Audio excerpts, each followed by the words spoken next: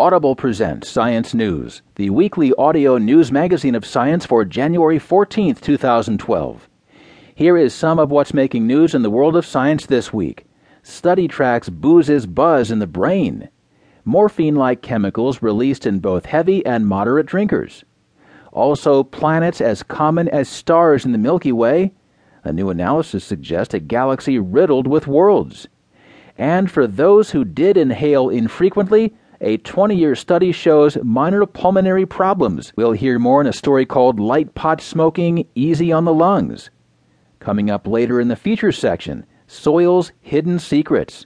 As long-held beliefs about dirt break down, soil scientists rebuild their understanding from the ground up. Also, a sidebar to that story called Digging In, understanding trees' role in soil composition. And we'll wrap up this week with a story from February 9th, 1935, called Pharmacologist Drinks Heavy Water in Experiment. We'll begin with our top news story. Europeans' heartfelt ignorance.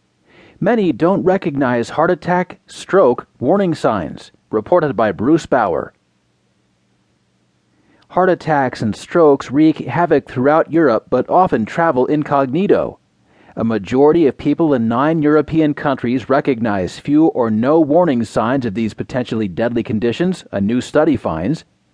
About a half of Europeans don't realize that it's best to call an ambulance when someone displays stroke symptoms, say psychologist Jutta Mata of the University of Switzerland and her colleagues.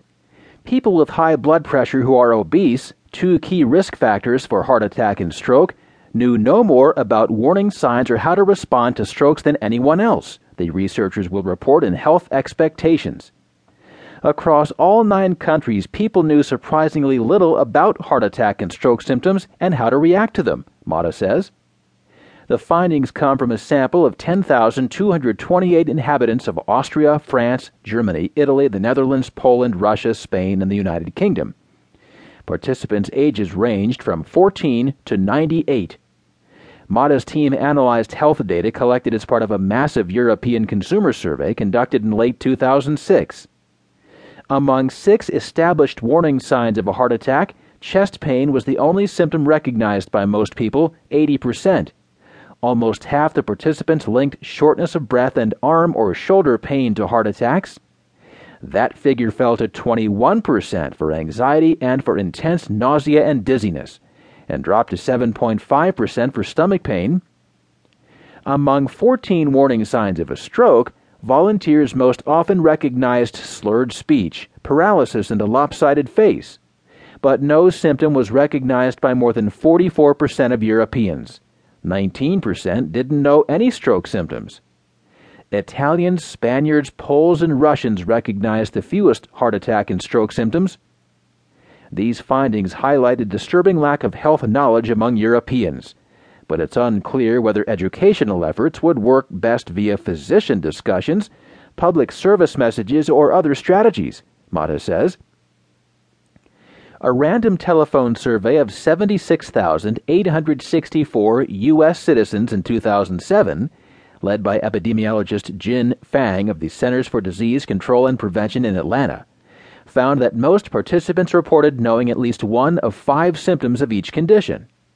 But fewer than 20% of people recognized all relevant symptoms, knew that decoy symptoms mentioned by interviewers didn't apply, and said that they would call 911 if someone had a heart attack or stroke. In that study, volunteers were asked to say yes or no to 6 possible signs of heart attacks and strokes, 5 of which were actual symptoms. A tendency to say yes to please the interviewer or as a default strategy may have made it seem like participants knew more than they actually did, Fang says.